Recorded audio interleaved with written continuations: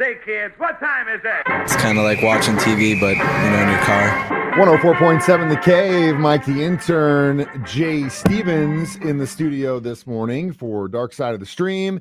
Episode 105. My pick this week was Memories of a Murderer, the Nilsson tapes. Is it memoirs or memories? Memories. Memories of a murderer. Memories of a murderer. It's once again a whacked out serial killer documentary by us. It is extremely whacked out and disturbing. I didn't know a whole lot about this guy going into it. But like we had done the John Wayne Gacy tapes a few weeks back. And one of the things I was kind of disappointed about was like, there's really not a whole lot of talking from Mr. Gacy himself throughout the documentary. They made it sound like it was going to be his voice. This one on the other hand was all him. And the crazy thing about it was like he had a cassette recorder in jail. Yeah.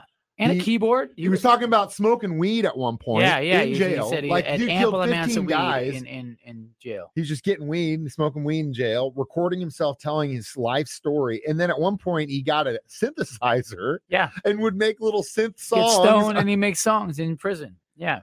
So he tells his whole life story, ends up sending it to some reporter. And I think the reporter was the one who ended up selling the rights to this thing. Yeah. Later on down the line, they wrote a book about it.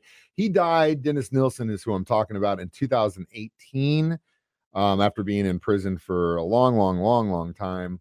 But basically, it all started with clogged toilet. Whole story, as some of these do. Again, another serial killer burying people in the floorboards of his house. And he was a former policeman. It's really weird that there's so many of these. It is very weird, but it also fits into that realm of years where it was the late 70s, early 80s, where we were very, very active serial killers all across the world. It was like the thing to do. If that's what you want to call it. Mainly, in my opinion, the thought has always been there was the lead poisoning idea is that there was a ton more lead in gasoline, and that led to people with development. Everybody going cuckoo. Lose their mind. This guy more than likely was abused by his grandfather. Well, okay, that was the first question. I kind of watched it in a days after doing some shows. I was tired. One thing that stood out, was this dude's grandpa banging him? Abusing him, yes. Okay. And the crazy thing is, he talked about him like he was everything. He took him with him everywhere. He was just amazing. His grandfather was a fisherman, had a heart attack while on a boat at the age of 62. He went to view the casket, and he asked his mom, where'd he go? And he goes, I went to a better place. And he said that in his mind, his grandpa took him everywhere. Why didn't he take him to this better place? And so his idea in his mind, he says his idea of love and death kind of fused at that point. Now, I don't know if that's true or not, but I will say that definitely had a profound effect on him, on who he would be as he got older. And the crimes that he would commit. But yes, it was real little because he didn't really talk about it. It was kind of really like glazed over it. It was kind of like matter of fact. Just like, this was happening too. Yeah, he definitely is that was what I abused. just heard? Yeah. The second thing I heard. Wait, hold on. Let's get to your second question. Next, okay. Dark Side of the Stream continues in a few minutes on 104.7 The Cave. 104.7 The Cave. Mike the Intern, Jay Stevens back in the studio. Dark Side of the Stream, episode 105, Memories of a Murderer. Dennis Nilsson, who was active in the late 70s, early 80s in the London area. Like in the gay club scene, right? He would pick up straggler guys. Yeah, so this is very much similar to what happened with John Wayne Gacy. Yeah. You had a very homophobic society. When men who were gay and were out about being gay would go to the police and say, I was attacked. They were like, who cares? Whatever. Yep. No big deal. Yeah. So they actually had, I think, 5 or 6 incidences where men went into the police and said, this guy did it. Okay. And at one point, buy it. They never bought it, except for one detective who actually served with this guy in the police force and already knew he was a weird dude. Didn't know that he was gay. No, they just thought he was a weird cat. He just knew he didn't was make very the cut. strange. He ended up quitting or getting fired. He didn't make the cut. Yeah. And so this investigator goes to the prosecuting attorneys and is like, hey, he pretty much tried to kill this kid. The kid ended up jumping out of a window to get away from him. Yeah, didn't put charges. And they were like, nah, let it go. Former police officer, it's a bad look for us. He was so mad. They could have stopped it right there. They probably could have squashed it. All Nope. these kids would have lived more than likely. I mean, he could have went to jail for life for attempted murder just with that one incident. And then But we're talking about 5 or 6 times the cop said, "Meh, whatever." And then once it's just a reoccurring thing, man. And then they stacking bodies under the house, runs out of room, stacks bodies in the backyard. Well, he did. There was one kid that said that the only reason he survived, and this was also the one kid who actually helped the prosecutors. Yeah. Because they were using the insanity defense, but they had to basically, prosecutors had to prove premeditation, and this kid who survived it was actually the one that helped prove premeditation based on the interactions he had while he was literally trying to kill him. But the crazy thing is that they let it go, and it wasn't just gay guys who would go after. He was going after homeless kids too. The media, as they do, chose to pick one route and go with it. So he was going after people that nobody would miss them. Yeah. Which is, and as a former police officer, he had a pretty good idea where they hung out.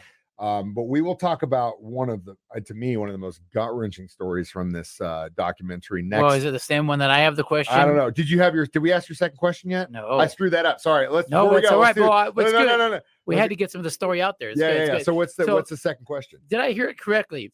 He kills a dude and leaves the dude sitting in a chair for a couple days next to him, and then covers the dude in talcum powder and pounds one out on the guy. That was like the first or couple that he did. Yeah, that we get that now. Yeah, that he would basically keep the bodies for a very long time. Watch TV with them.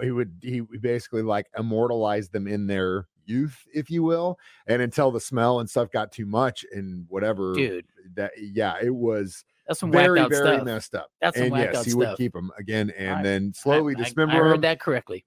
Throw them in the floorboards, and then eventually just throw them down the toilet, which is what ended up leading him to be caught. And that's the thing, is they said in the documentary, had that toilet not been clogged at the flat he ended up getting busted at, he would have continued on until he got stopped, which is crazy. And that's after the 6 incidents where people were like, "Hey, this guy tried to kill me." You're gay. It doesn't matter. It's crazy. We'll get to more Dark Side of the Stream next on 104.7 The Cave. 104.7 The Cave. Mike the Intern. Jay Stevens back in the studio. Dark Side of the Stream, episode 105, discussing Memories of a Murderer, the Nilsen tapes. So the craziest story I heard in this was one of the survivors who came out, who said that he knew he was gay at a young age. Family wasn't really cool with it. And obviously in the late 70s and early 80s in UK, extremely homophobic society. And so he ran away at the age of 14 and he was in some small town in the UK, ended up getting to London with like 10 pounds in his pocket. Barely a money. Ends up sleeping in a carport, discovers that there are boys on the street selling themselves, and at the young age of 14 gets into prostitution. That just, can you imagine 14 years old sleeping behind a car, and then you're like trying to figure out how to find money, and some older guys like, "Hey, I got away from you. I got to hustle for you." Oh my God. So he ended up going into the clutches of Dennis, and Dennis somehow he gets away from him too. He got away. Yeah, thank God. But yeah, that one was, it's horrific what happened to his victims, but the hearing that story about how one of his victims who survived got involved in this, just it reminds you of that stuff is still. And you listen to him talk, now. He's kind of like that Hannibal Lecter character in Silence of the Lambs. He actually hung up a poster of Hannibal Lecter in his jail cell. Yeah, which is just blows. He's very chill. Just talks about matter-of-factly about. He was a sociopath. He was a psychopath. The cop that tried to bust him the first time definitely should have been able to do that. Yeah. A lot of balls got dropped, and the cops were wearing egg on their face. They definitely were. And it's horrific that this was able to go on as long as it did when the warning signs were all out. But just like with John Wayne Gacy, you had a guy come in and say, "This guy almost killed me." Whatever. Yeah. You guys are just having a love whatever, man. Get out of here. Drunken night. So he goes and finds a dude on his own, and that's how they catch him. See? It's just like, sometimes I don't know. It's hard. It's hard for me. Justice is a tough thing, but you just see miscarriages of justice, which just blows my mind. But inevitably, a clogged toilet would lead the police to his second flat. They find a bunch of human remains underneath in the sewer. They go to his former flat. They might find a bunch of human remains underneath the floorboard. They also find a bunch in his backyard because he burned them. They find trash bags full of bodies in his house currently that he lived in.